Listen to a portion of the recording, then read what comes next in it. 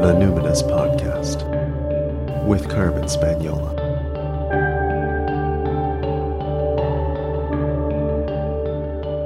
Hi there, and welcome to a special mini-series of the Numinous Podcast, Portrait of a Marriage, where we revisit a seminal blog post. I'm calling it seminal because it was a big deal in my life, that I published in 2017 on resolving the traps of an anxious and avoidant partnership. So, in other words, a relationship where one partner, in this case me, a cis white woman, tends to have a more avoidant attachment style, and the other partner, in this case my husband Ruben, say hello Ruben. Hello, Carmen. Hi. A cis white man tends to express a more anxious attachment style. So this is our third episode. And, you know, we shared already that you're feeling a bit burnt out still, laid off work. Quite frankly, I'm just going to say it publicly. I think you should have been on medical leave 6 months before. So this timeline seems about right for me. But one of the things we noticed is we would do an episode like this and that was a lot to sit with, and took a little while for the nervous system to recover because you haven't been feeling quite as robust. So how are you feeling arriving at this third episode, Ruben? I'm feeling good. Yeah, I'm a little disappointed because I've been working on some sound things to try to improve the recording, and that didn't work out. Well, I understand, though, how important it is to you that, like, listening to our conversation, which was basically a mic set up in, it was, imagine those, like, on TV where they have interrogation rooms. It's just, like, not the cushiony, warm sound that you wanted. We're doing something better. It's not quite where you want it to be, but I appreciate all the effort you put in to make it as warm as our relationship. Well, and also, Carmen, you have been doing the Numinous Podcast for how long? How long, Carmen? Since 2014. That's almost 10 years. And there's how many episodes? Over 200 now? No, we're approaching our 200. Okay, approaching our 200th This is episode. our big lead up, our celebratory lead up to episode 200, because you usually come in on those milestone episodes. Right, real cliffhanger here.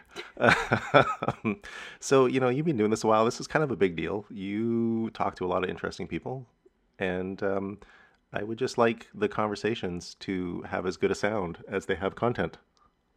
That's kind. I have this thing where, so when I started in 2014, I wasn't exactly an early adopter, but I was like pretty early for like my peer group, which is, you know, women of a certain age, I guess. And now, you know, NPR and CBC, they call themselves podcasts, and it makes me so irate. It's like, no, a podcast is you're in your shitty, you know, not very well soundproofed room, and you're just working on GarageBand. And when, you know, a big show like On Being called themselves a podcast, it's like, you have a $6 million operating budget and a 6,000 square foot recording studio. Like, just stop it. Yeah, so a national broadcaster is not a podcast. No, and so I kind of like that scrappy thing. I'm never going to change the intro, which is you, and sounds like, and I edited it from a tiny little loop that was available in free GarageBand in, you know, version 3.1. I like our scrappy little tin can sound. Hell yeah. I will also say, how am I arriving? We're sleeping outside in the Palace of Dreams, the Palais de Rêve. We love it. We love it. Follow us on Instagram. We're going to do a video because people are like, where did you get that outdoor sleeping tent? And it's like, oh man. Don't you think the Palace of Dreams needs its own Instagram? Why are you calling it the Palace of Dreams? We've never called it that. We always call it the Palais de Rêve. For the international audience who don't speak French, oh, okay. I did translate the first time. We're also arriving with our second round of lattes. Oh, yeah. I get a really great latte every day on this really cool vintage Cimbali machine, which was already 40 years old or something when you had it, when you owned the pizza place in the 90s. Yeah, it's got to be from the 60s or so. Yeah, and so we get I get an amazing latte every morning brought to me, made by the sexiest barista I ever met. Eventually brought him home. Anyway. Yeah, so I think we're arriving feeling good. Plus the sun has come out. We've been doing tons of food preservation. We're really like doing the small and delicious life thing, getting ready to take questers up the mountain, which we haven't done in 4 years. It's spring. The giant pumpkin plants or seedlings are growing. Got to get out there and weed the garden, but We it's good. are anticipating a heat wave, so there is some climate anxiety. Yeah, always in the backdrop. And actually, like, advice to not plant out garden seedlings and not seed things because it's going to be too hot and they will die. So there's, ever-present existential stress. We hold it both. Yeah. Okay, so we are about to get into the conflict part of kind of getting into the bare bones, the nitty gritty of conflict and what it's like in the body, in the brain, and in the dynamic when you have somebody who's anxious and someone who's avoidant and you're fighting. So we're going to talk a little bit about that. Then we'll start to bring in patriarchy a little bit more, and then we'll see where the conversation goes. Okay? Sounds great. Each time there's a misattunement in a relationship, it can reinforce the judgments and identifications already being triggered in our brains and bodies. It's a vicious cycle. The top-down, bottom-up distress cycle is a continuous loop of information, which I think is why it's accurate to describe really bad arguments as being sucked into a vortex of trauma.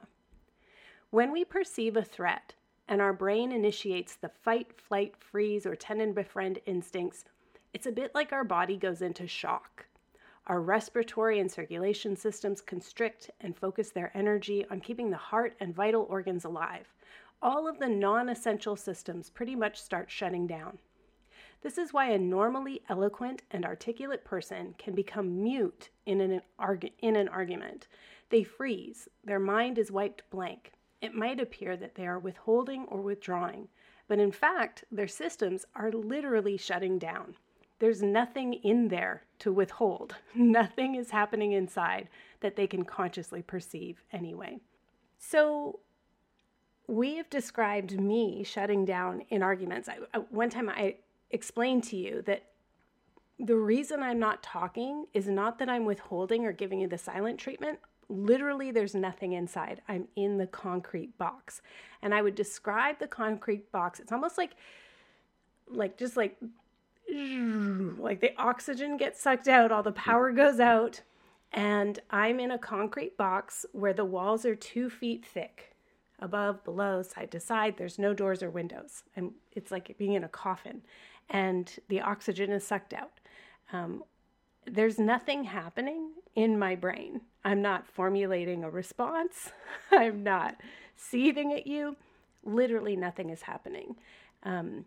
It's a, so in trauma, we would call that like dissociation.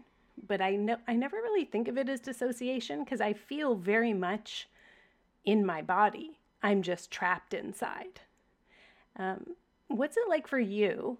So first of all, I keep using present tense, but this hasn't happened in a long time. What was it like for you in the beginning of our relationship when you would notice me go into the concrete box?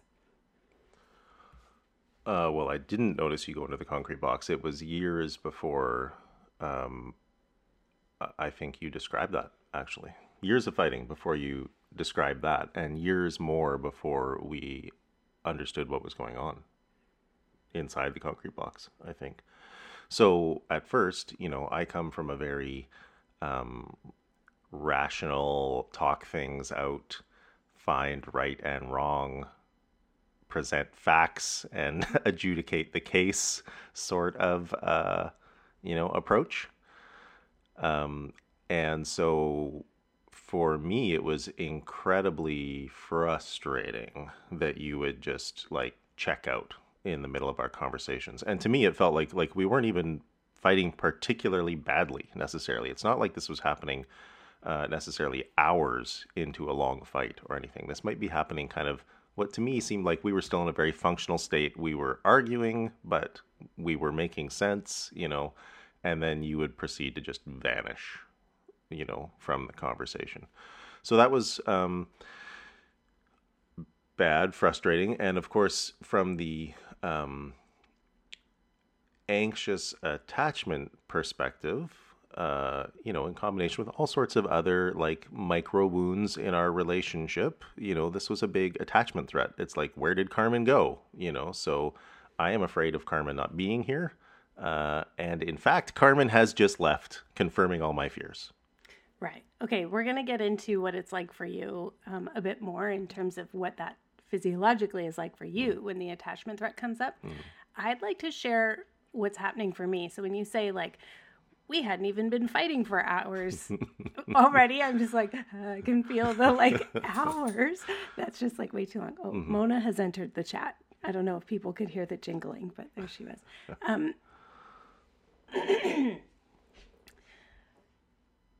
For me, we had already been arguing long enough, 20 minutes maybe. A lifetime? Yeah, it felt like, so 20 minutes of rehashing or something, and then you get to half an hour. And like, to me, that was an eternity. And my system was exhausted. And then I would be getting more dysregulated inside myself because it was just, oh my God, I'm not being heard. We're on a loop. He's not getting it. I'm using every words, all the words I can think of. And instead of it, and everything's just getting dismissed, invalidated, argued against. Like, this is my actual reality. I just started to feel like I was going crazy. I'm like, I'm sharing with you my reality of whatever's happening. And when that happens, what we've discovered is that I have a pretty, like, I have a hair trigger. I'm very sensitive to feeling dismissed and invalidated. And that kind of brush off or bulldozering or snowballing over, that exhausts my nervous system. And so it is just like oxygen getting sucked out of a room. I just can't breathe. And so there's a period of activation, and then there's the freeze. It's just a waiting it out, a resource conservation, because I can't breathe. There's nowhere I can move and nothing I can say that will be treated as real and valid.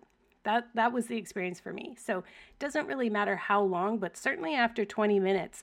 And so, hey folks, people's nervous systems can only really tolerate an intense state for like 20 minutes max. That's like, you'll find different figures with different trauma instructors, but essentially, Stan Tatkin, in the psychobiological approach to couples therapy, he talks about like, if you're not done after 10 minutes, you need to stop that argument and have an agreement to take it up later. 10 minutes.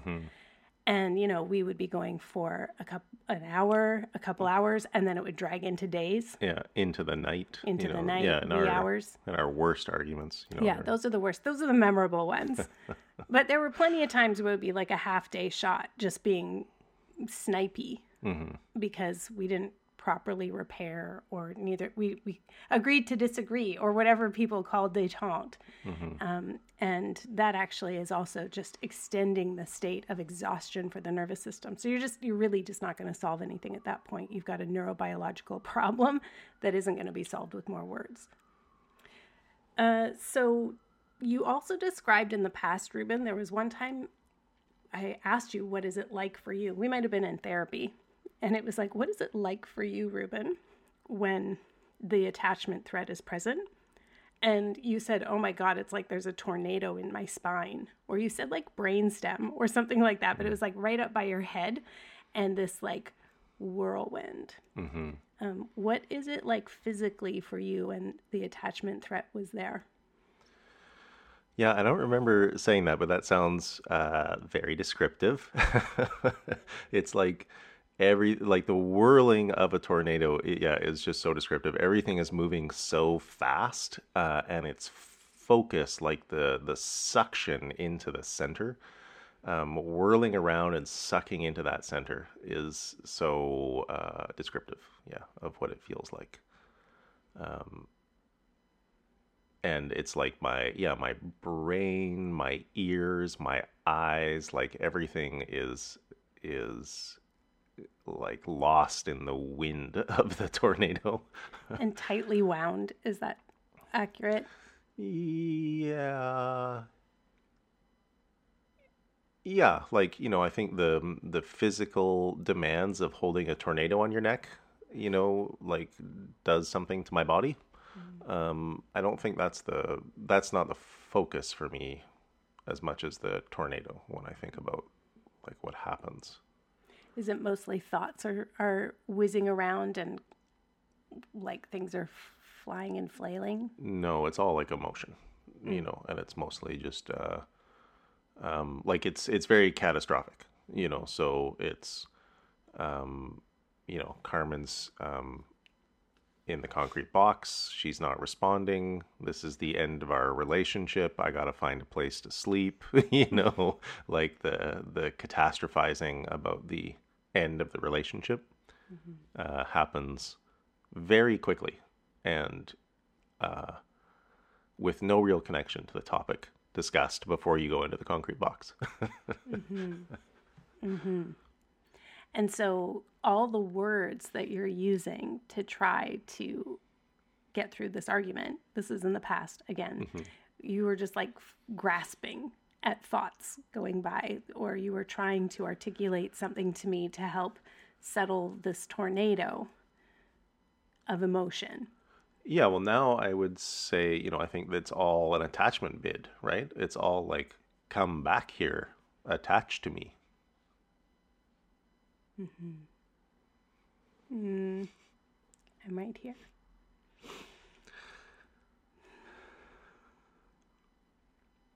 And that was then, but this is now.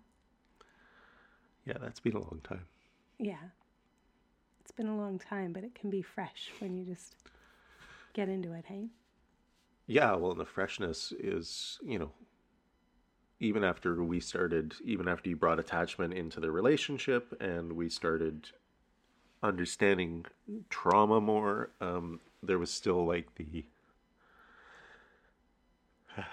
there's still like the leftovers of all the years, and obviously there's our whole lives that we're bringing in that's triggered. It's not like we just started our relationship and hurt each other so bad. We were bringing in our whole lives that is being triggered in many ways, I think the largest part. So, so there was our whole lives plus the first half of our relationship that was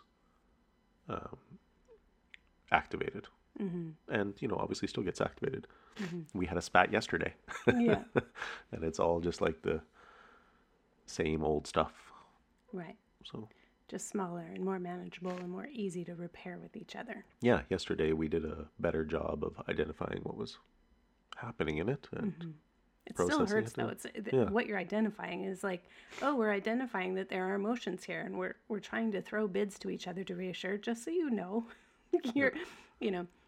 you're my closest, you're my person, and you're the closest person to me, and you're my safest person. So I'm being kind of shitty right now, but it's not because you are shitty and you didn't do something so bad. And this is a combination of my mood and my stress levels and my hunger levels and all of that, and it's easier to receive that as reassurance after all these years. And all these years are how long, Ruben? It being almost our date anniversary.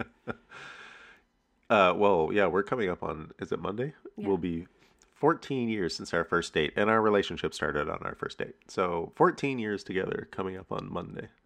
And it's been, you wrote this article 6 years ago. So it's been 7.5 years we've been working on this. Yeah. Which is bringing half our attachment in. relationship. That's kind of amazing. Yeah. 14 years and 7 years. Wow. Just sending out a little hope to all those people that are like, oh my God, is it always going to be like this? It may not always be like this. And a little realism to all the folks who think, oh, we'll just go to therapy 6 or 7 times and get some communication tools. And yeah, we'll do a weekend. Yeah, we'll do this weekend workshop. No, it's a lifetime kind of thing. Okay, let's go back to the article. So taking it up again here. We'll come back to specific top-down, bottom-up therapeutic approaches later, but let's keep filling in the picture of what is really happening in our attachment dynamic so we can interrupt the patterns of behavior that keep us stuck.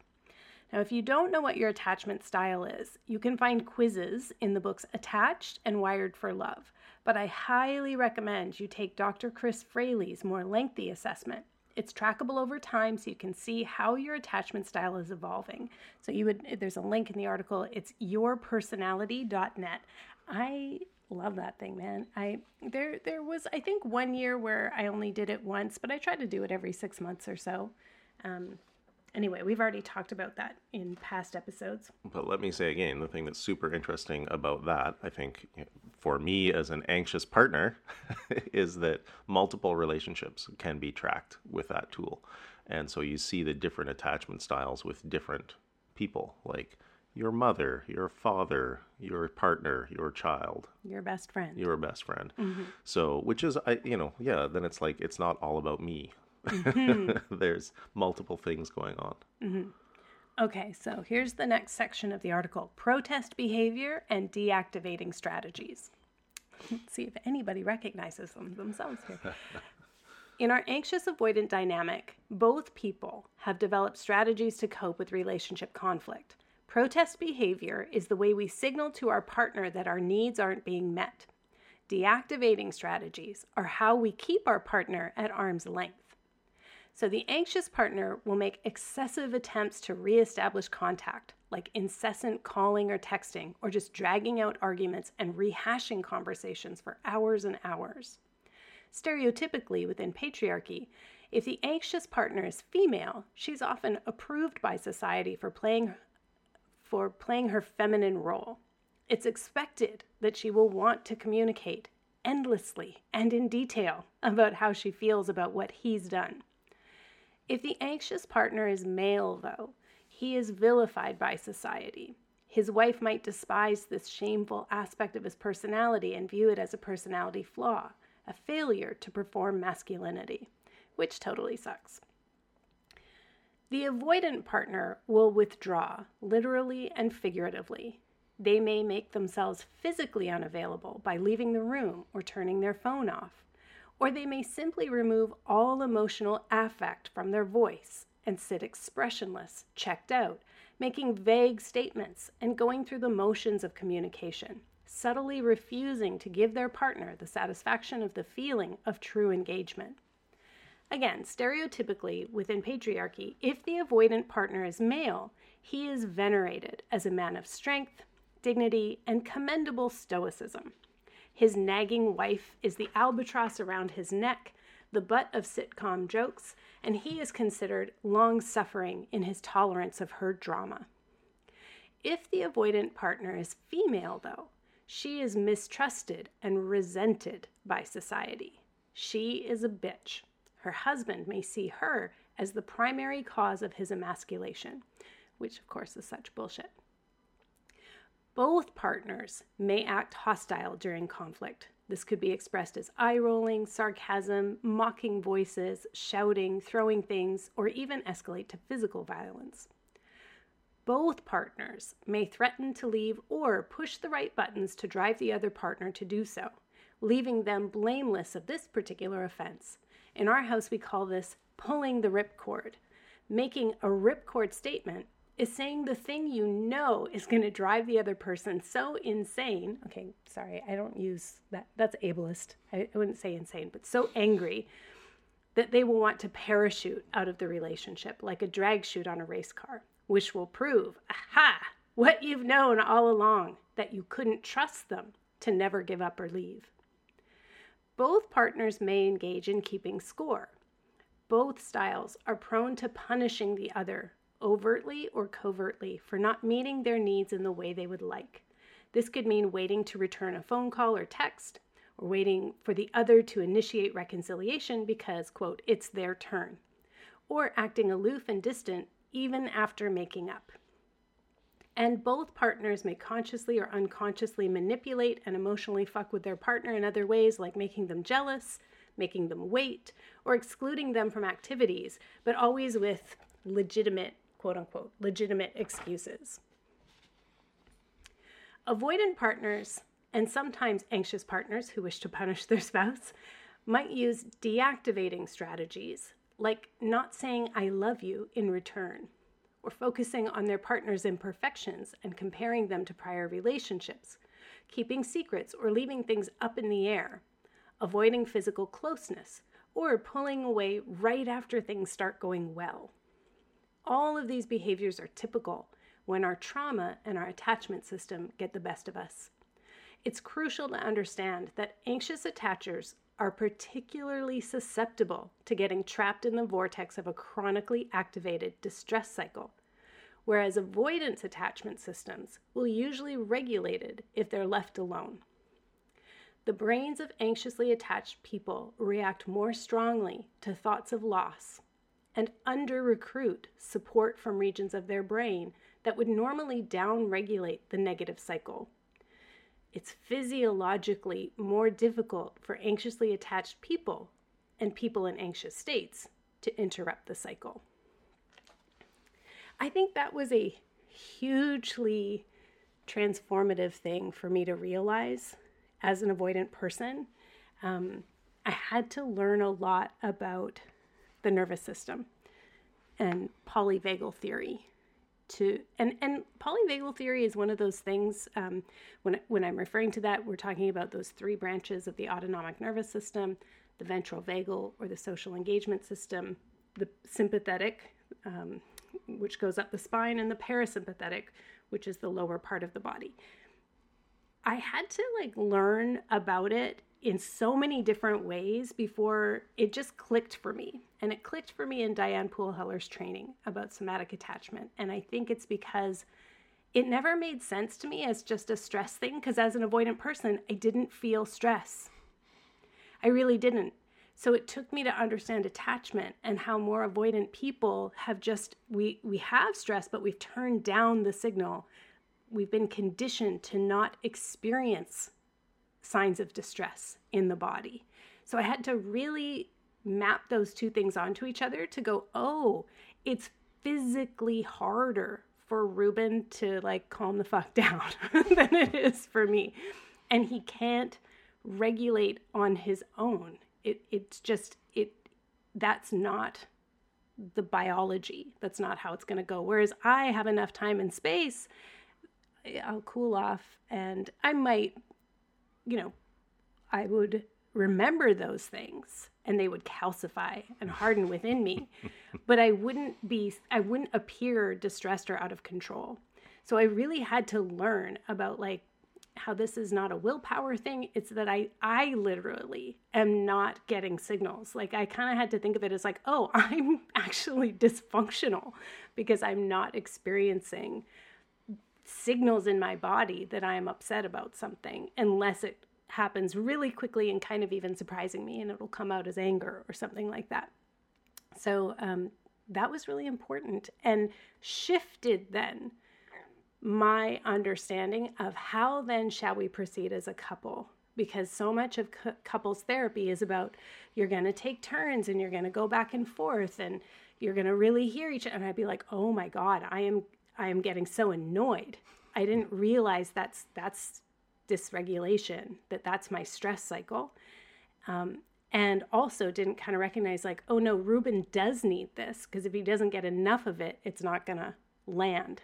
And so it was kind of wow, so I have to train myself, go to the gym emotionally and physiologically to be able to tolerate more connection so that you could find some settling and hear my words of repair or whatever it was. Any thoughts on that, Ruben? I have, there's so many thoughts. I thought it was very interesting you talked about your signal being turned down, because it was the work of several years in our relationship to try to turn that signal up to a level where you could hear it. So there's so many parts of this that are maybe entire podcasts on their own. Just little mini case studies within our relationship. There are many, within ours. Yeah, exactly. There are many polyvagal podcasts, but in terms of how it connects with the I think it changed our manner of approach in couples therapy, or it did for me, to recognize that no, it's not actually an equal time. We shouldn't be setting a timer so both of us get the exact same amount of time. I might have less time and Ruben might have more because he needs that. But also I need to show up a bit more authentically in the time that I have. So in an hour's couple session, we might not spend as much time on me. And that's not because I don't deserve it or it's not valid. It's just that I can't linger for so long in the conflict, or I will, it was too frustrating. And I had to recognize, Ruben just is going to take longer. That's just his physiology. It's not that he's not hearing me. It's that it needs to land for him. And, we'll get more into this, I think, in other episodes, but you had to do work on letting stuff land. But that was an important thing to recognize, that like, you are just not going to be able to let it go. And I don't actually want to spend a whole bunch of time lingering in this, but I probably have to spend a bit more to co-regulate you, because that's just a difference in our physiology. Yeah. And so it led me, as a therapeutic helper, as somebody who is a somatic recovery practitioner who helps folks with their physiological, emotional, relational patterns. This is one of the reasons why I work with men with more avoidant attachment styles. There's a lot of reasons why I work with the men versus the women, but it's because I do believe that the avoidant partner really needs to take the lead on presencing some secure attachment as much as possible and increase their tolerance for that. The more anxious partner does need a lot of support, but I don't think that they can provide. They have to be pretty skillful, pretty well trained at this kind of stuff to get an avoidant partner kind of up to speed and functional enough to meet and match them in an argument. I think we think of it as like, oh, men, this is how men are. And it is like a physical impairment.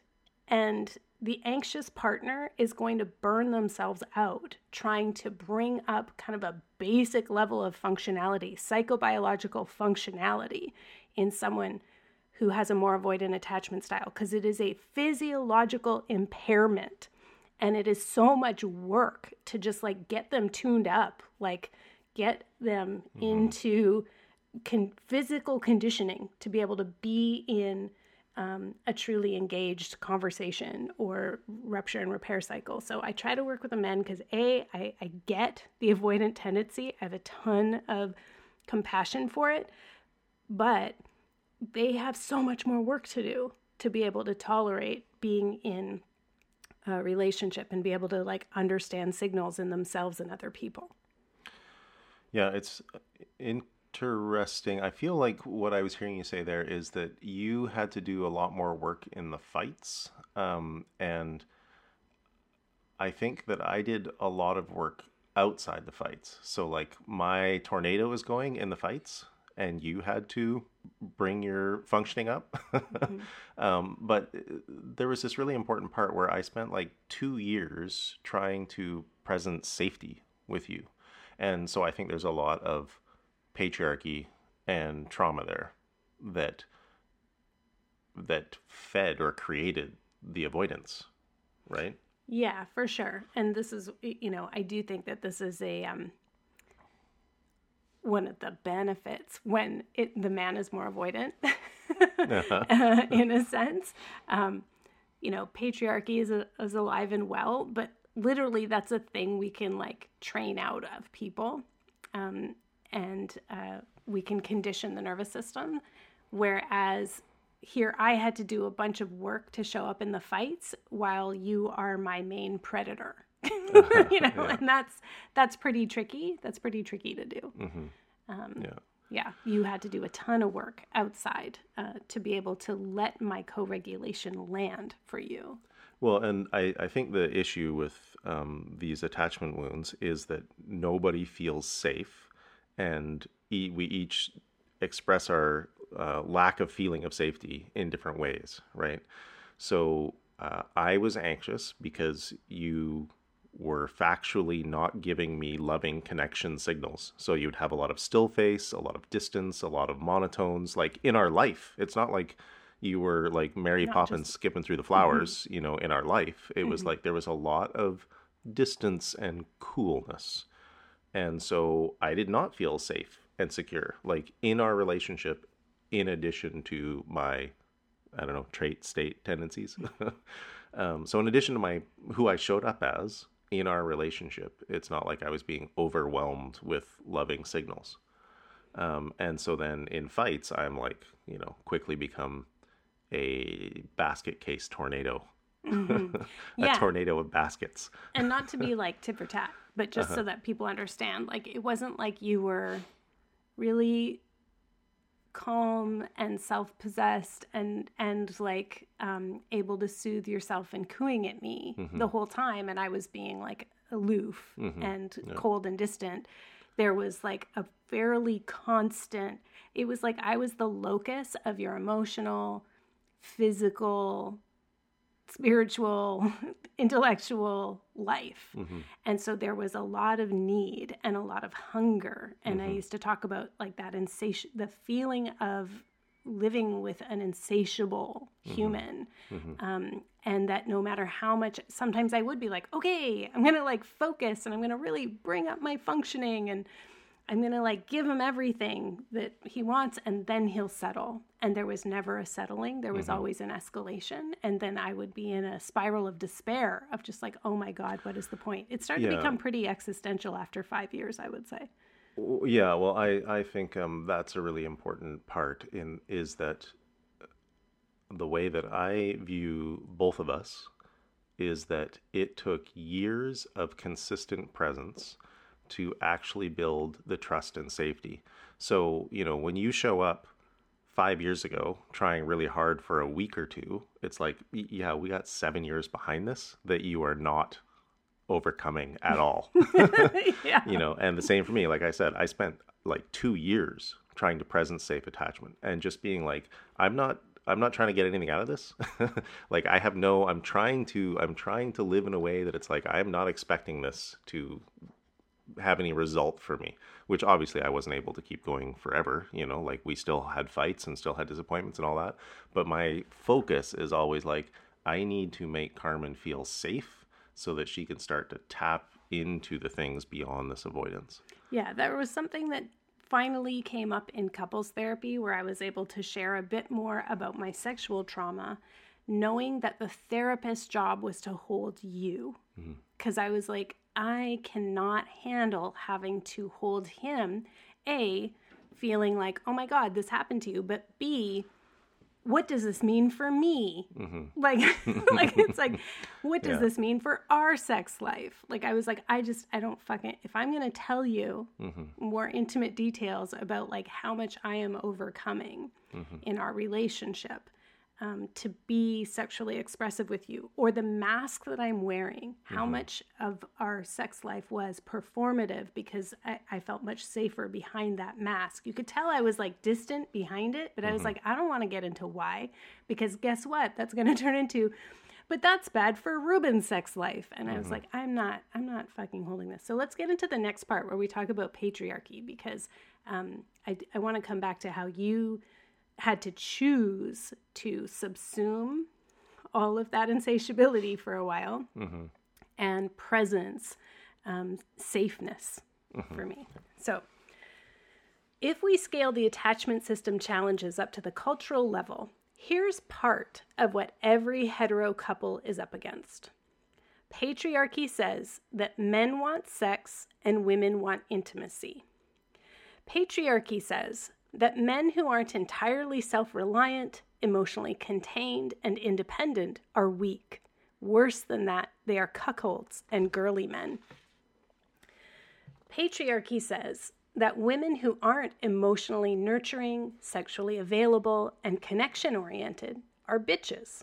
Worse than that, they're gold diggers. A major challenge in this anxious avoidance scenario is parsing out what is patriarchy and what is just being in a relationship. Let me restate that. It's hard to figure out what we should be fighting to change in the world and what we should be fighting to change about our marriage.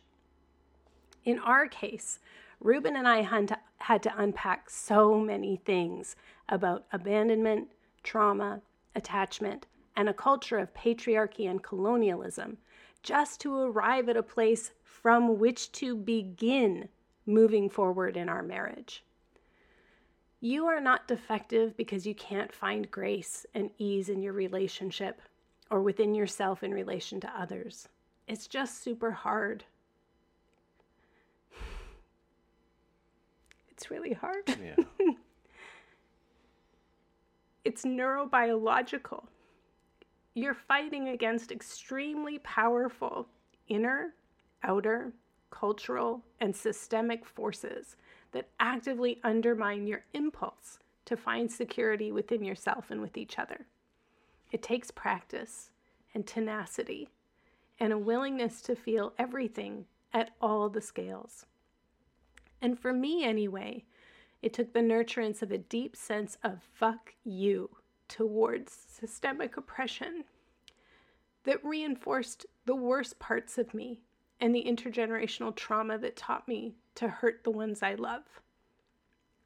It's helped our marriage to turn sideways into the light, as the poem goes, and stand shoulder to shoulder, appealing to grace and fighting for the common good. More often now than before, we fight together to reclaim the space within our marriage that patriarchy occupies and that stifles our ability to grow.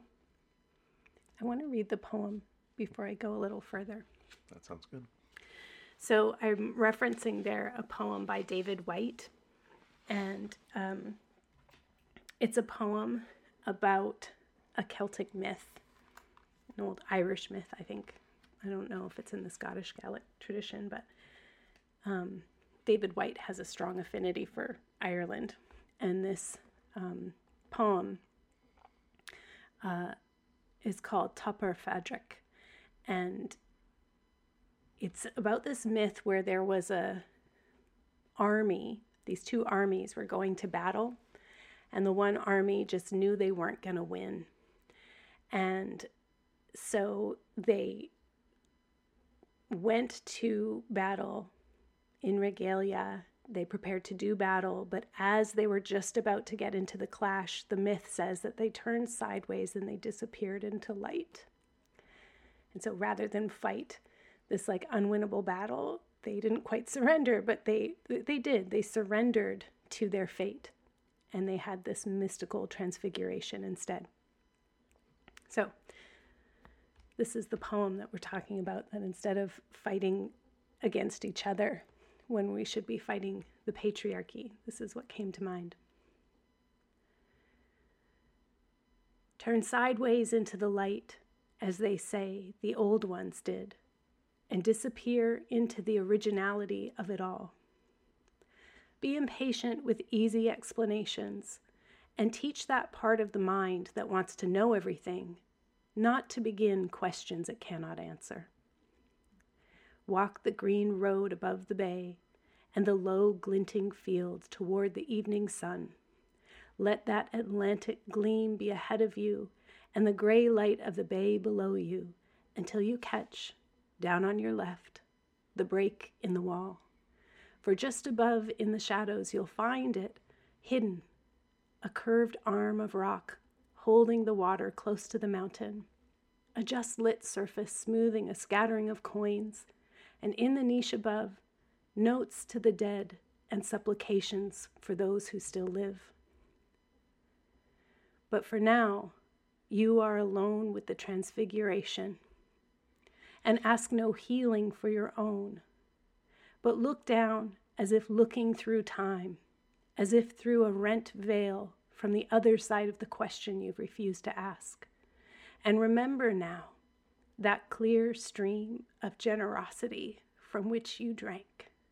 How, as a child, your arms could rise and your palms turn out to touch the blessing of the world.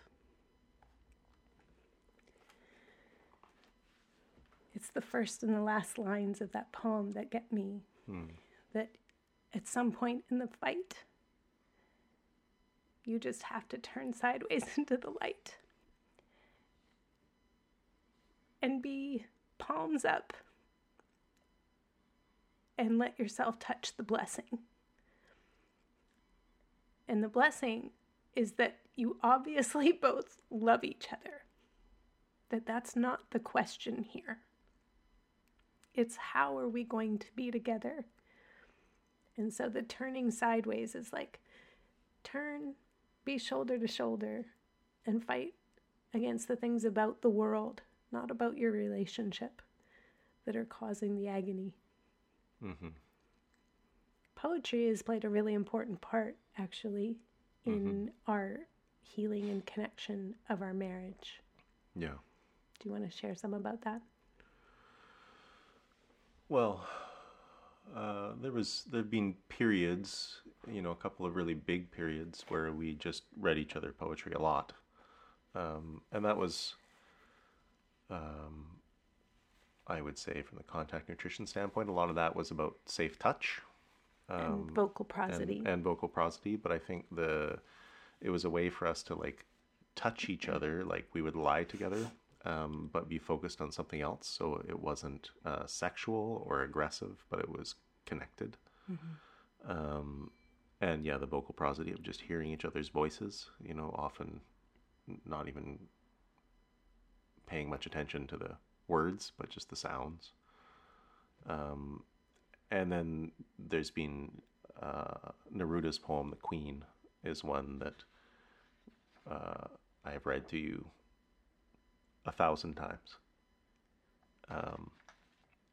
And, daily through some of, like, not our hardest patches, like it's not something we bring out when we're actually fighting, but it was something that,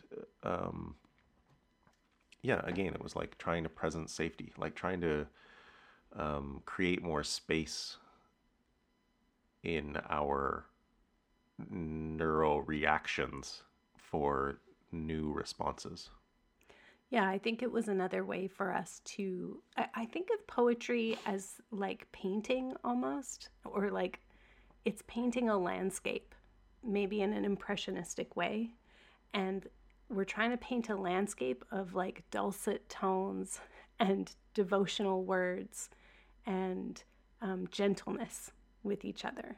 And so there's something that happens in poetry which, well, they say poetry is the language against which there is no defense, right? It just like lands somewhere very specific that opens us up to imagination. From a polyvagal perspective, it puts us into the ventral vagal state, meaning an openness, a curiosity, an engagement, where we kind of want to collaborate with the world.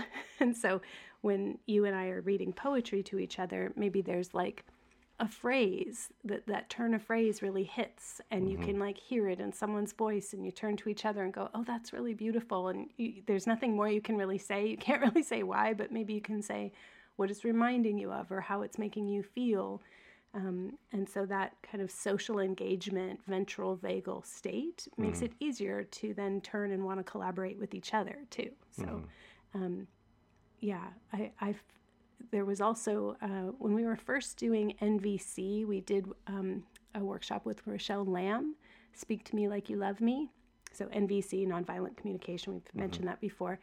Rochelle Lamb, dear friend, good mentor, she read John O'Donohue's Blessing for Love in a Time of Conflict.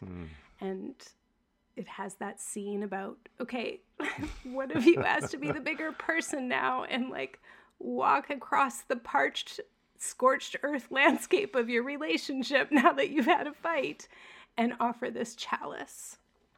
And that was really moving for us. I think that might have motivated us to start bringing more poetry into one of the ways that we could be together, but shoulder to shoulder Hmm. Yeah. Yeah.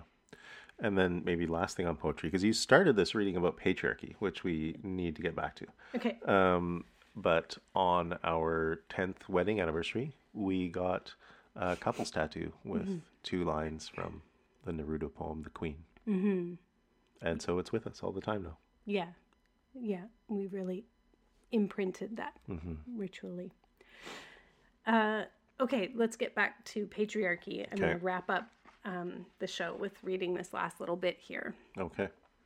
It's fortunate that some of the things that attracted us to each other in the first place, like appreciation for research and critical analysis, a sense of compassionate social responsibility, and a great capacity to hold space for complexity, have come in pretty handy in this situation.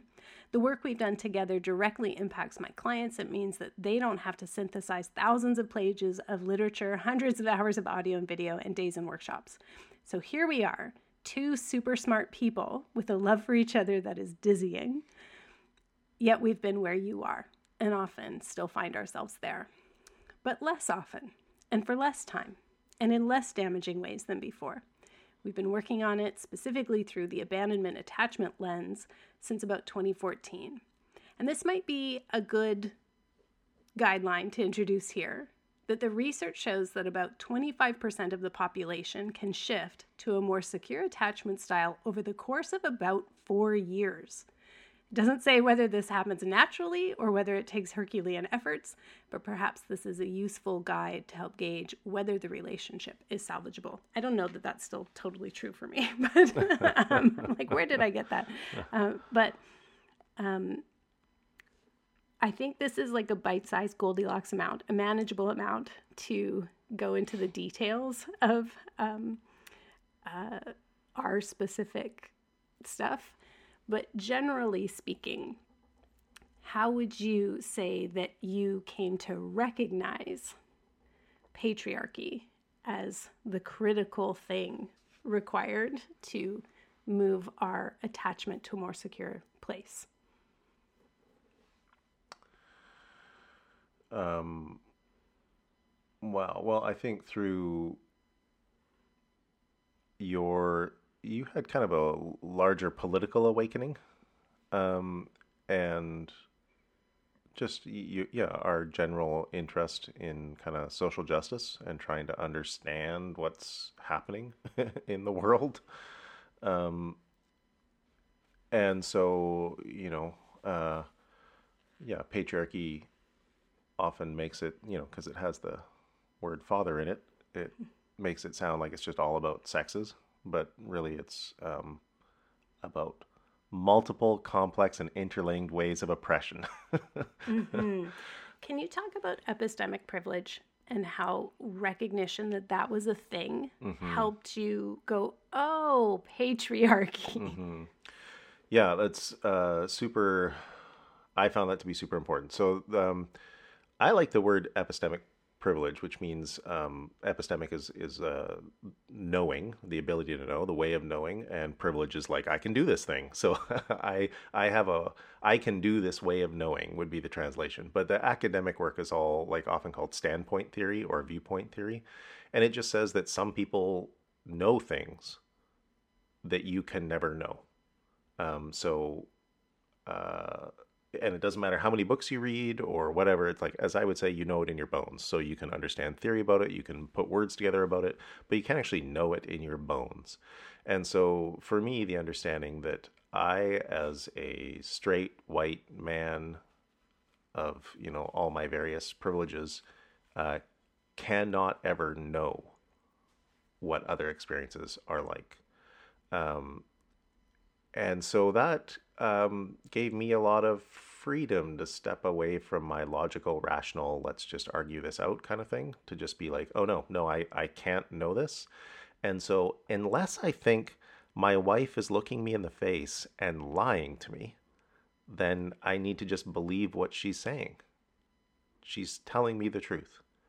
And it only seems unbelievable to me because I don't have that way of knowing.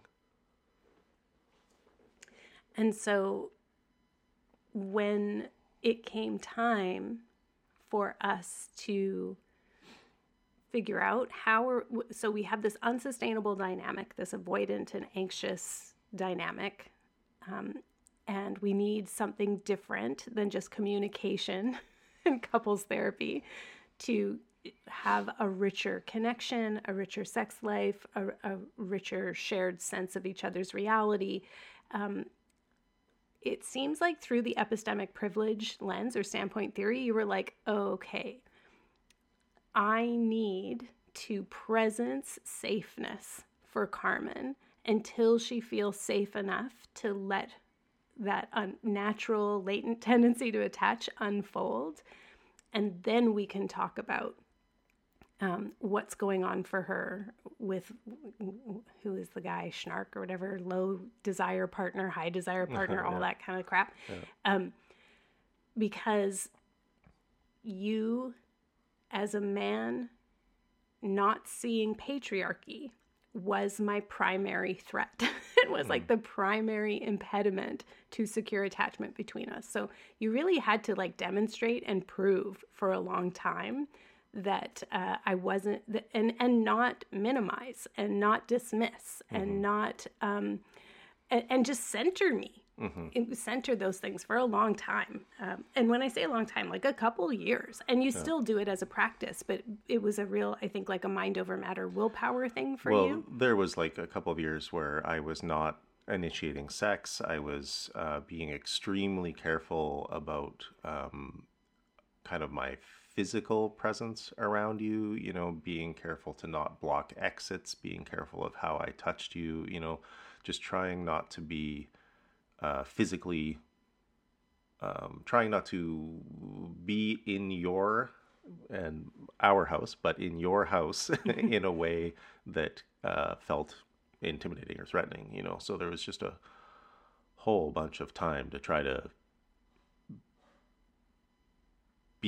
actually be safe, you know, and not.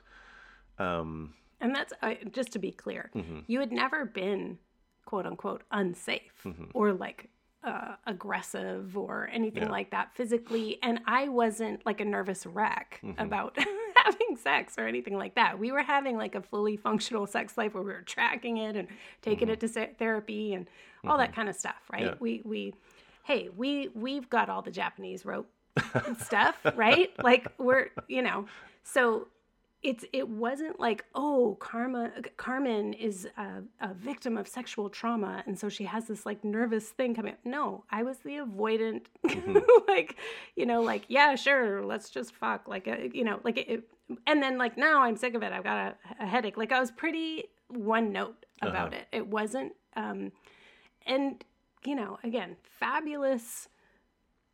I'm so tempted to talk about simultaneous orgasms right now. There's no need. There's no need. But honestly, I'm just going to say there was like on paper, we had like the usual couple stuff of high desire and low desire or like stress or whatever. So you were not a person who was like sexually aggressive or anything like that. It was, or physically aggressive. I didn't wave my fist. You were the fist waver in our arguments. I was the yeller. Yeah. I did train myself to like, I wasn't throwing big objects, but I really did want to throw some swings at times. And sometimes instead I threw towels at the door because that felt good. But anyway, so I'm just saying that to just say like, this wasn't a dramatic kind of thing that it was like, oh, Ruben has to like prove his safeness because he's like punched the wall or anything like that. It wasn't like that. The other thing I want to say though that I had to do was I had to read The Will to Change by Bell Hooks, Men, Masculinity, and Love, where she says, if feminists want men to be more emotional, they have to be fucking kind and compassionate when men have feelings and are emotional and stop being so angry about that. And it's not fair to ask people to be more emotionally attuned and then not attuned to their emotions as well. So that book is a bit of yes, it's about men, but it was a real comeuppance for women who are intolerant of men having emotions and having a rich emotional life and a need for secure attachment. So we should probably that would probably be a very important, interesting thing to talk about is how you enacted patriarchy in our marriage. Yeah. But right now, we were talking about epistemic privilege, and as you know, I have a hard time tracking multiple things right now. So, no, it's all good. I'm just trying to flag it. So the epistemic privilege, as a rational man in our culture, there's so much dismissing and minimizing of things. And so it's like, yeah, so you were just very clear that, I never caused sexual trauma to you. And so the minimization is like, I never caused sexual trauma to you. Why is there sexual trauma in our relationship? And so to just accept there is sexual trauma in our relationship because Carmen says there is. And therefore, how then shall we live? That that was a huge, and not just sexual trauma, but all of the bits of our relationship that it's like, no, this is what Carmen says her experience is. And for years, I was like, okay, that's the truth. I will also say at the same time, I started, or maybe even in this melange, in this mess of 5 years or whatever, I started like following people on Facebook that were not like me. So I started following like Black women and lots more Indigenous people. And just like I didn't comment or interact, I just tried to learn. I just read and listened to what they were saying to try to understand that there's different worldviews and different experiences of the world than mine. So I practiced for a long time, and I still do that, where it's like I just follow people and I don't engage. Ask for anything of them, but yeah. You well, I don't want to say okay. Yeah, you don't engage in terms of like let's discuss this, but you are kind of like famous in a small slice of the internet as being a white guy that can be tagged in, or who will speak up if there's like abuse happening in the comments. I think you spend too much time on Facebook, but at the same time, I know that 70% of it is going in and talking to other cis white guys and being like, dude, step off. Or like, dude, your tone, come on over to my page. And, but that's because you've spent so long listening. Can I bring this back to the attachment dynamic though for a sec? So you had to recognize how much dismissing there was and how much it was like, I didn't cause sexual trauma, so why am I suffering for the sexual trauma? And at the same time, you were like, I need more presence from you. I need more quality presence and engagement from you. And just having great simultaneously orgasmic sex is not connecting. And I had to be like, okay, well, dude, if you want, there is a reason I've had to turn off my signals and have since I was 14 and have to be performative and have a mask in order to just like quell you, just to, like, it's truly just for you. It's like pretty transactional. I shouldn't say that. You make me feel great, baby. But I just mean that, okay, you want quality and presence. So you need to be able to hold your hot potato when I now reveal to you, here's the actual truth of what it's been like to be me. And so, and it cannot become me caretaking you or me holding space for, oh, so how does this reflect on you? Since you didn't cause it, but now you're responsible. Like, it was just like this, I'm not going to caretake you in this. If you want this authentic engagement, then you need to be able to hold space for me without doing the math on how it's impacting you and sharing that with me and turning this into an equation of fairness or when is it your turn? So that's kind of the keeping score thing. And that was that was also part of the patriarchal conditioning, Mm-hmm. that we needed to be like, okay, so it's not going to be totally equal. There is no such thing in this patriarchal society that we're just going to have, this like sense where, and now it's finally Ruben's turn. It's like, no, we're going to be in solidarity and shoulder to shoulder, and I am going to do my work, but you need to then get your own therapist, get your own friends, get your own. I can't be the locus, because if you want the real me, I need space to fall apart and know that, like, so now I'm not tracking our whole emotional relationship anymore because I'm in my own shit, and I can't track everybody's state. And this took this was a huge, this was a leap of faith for me for multiple years of just like, I hope that the person who's actually inside there is a good person who likes me, because I wanted the real you. I didn't want the mask and the performance. I wanted the real you. But the real you did not come out. So it took time. And now it turns out the real me is just a little bean, and I don't even have arms. I can't do very much for myself because I'm just a little bean. And so you have to bring me lattes. And turns out I'm a much more regressed small little person inside, and you have to do a lot more. And it's funny because it reverts into like this kind of old school, more gendered thing where it's like, you're big and I'm little. I can't take out the garbage. Yeah. It's playful. I feel like this is not our best work in terms of a linear story arc here. No, it's not. But we're just like letting folks in. This is what it is. Turns out Carmen's just a little bean. I wanted to say one more thing about the epistemic privilege, maybe at least one more thing. Okay. Talking about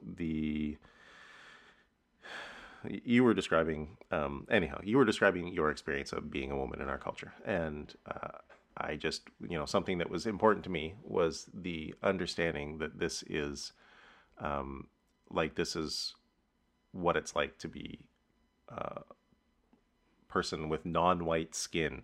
That there's just experiences, constant experiences all the time that I have no access or understanding to, that have historical impact and that then show up as soon as as soon as we're in a relationship, any kind of interaction we have, that's all in the room. And as a enlightenment white man, it's all supposed to be just like, well, what's happening right now in this moment?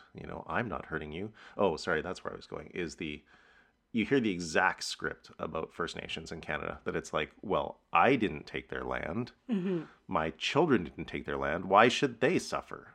It's the exact script of liberal, progressive white fragility.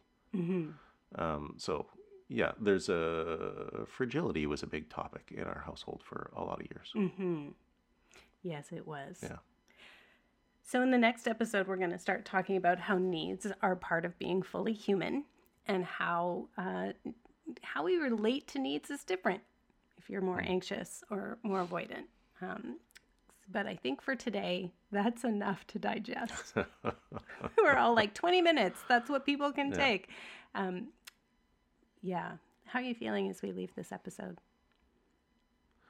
It's always a little ringing, like my heart is a little wrung out like a dish rag. It's just a lot,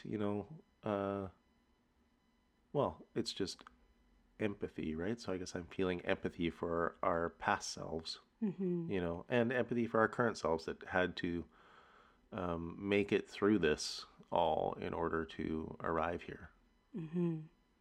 It's a lot. And I feel a lot of empathy for people who are in it right now, because I want to be able to tell them, like, it can get better. You can do this.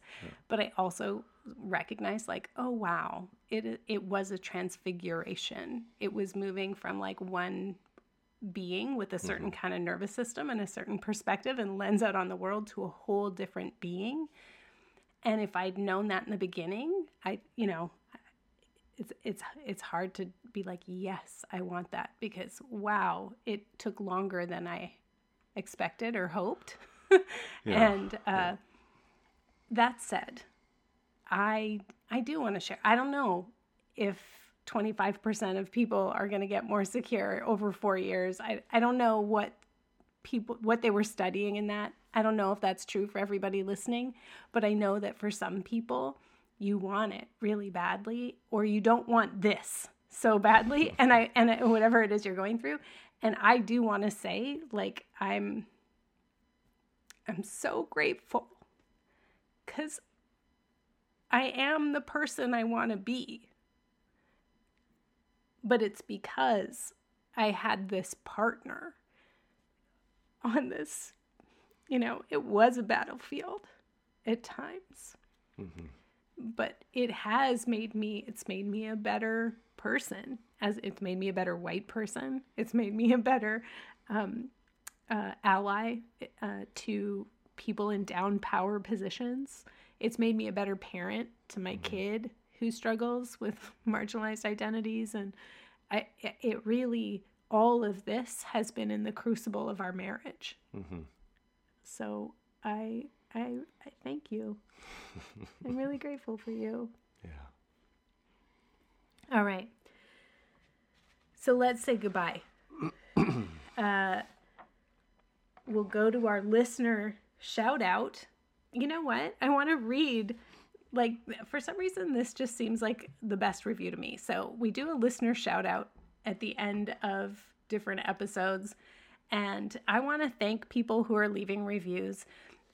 Even just these little short ones, I really like. So here's one from Amazon. Yeah, maybe you had a spot saved. I sat down at your computer to do the sound stuff, and I was like, what are these Amazon reviews? I started reading them, and I started tearing up because they're so great. Oh, that's great. So I just wanted to say thanks to DJ, who left 2 lines. So 5 stars, and the title is, "Books are being published all the time on Magic. This one is the real thing."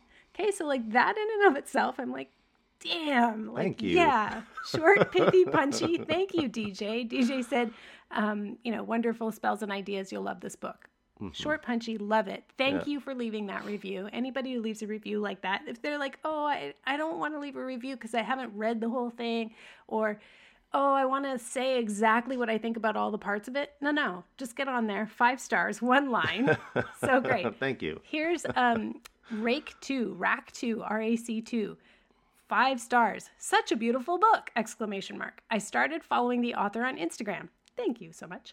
When I saw she had a book, I had to order it. It is so well written and educational. Okay, so that... Mm-hmm. That really gets me. And the photos are beautiful, which they are. Yeah. Stephanie Ray Hull of Centric Photography, dear friend, did all the photos. Yeah. It is a great guide for beginners and seasonal witchcraft, but also just a great seasonal recipe and craft book.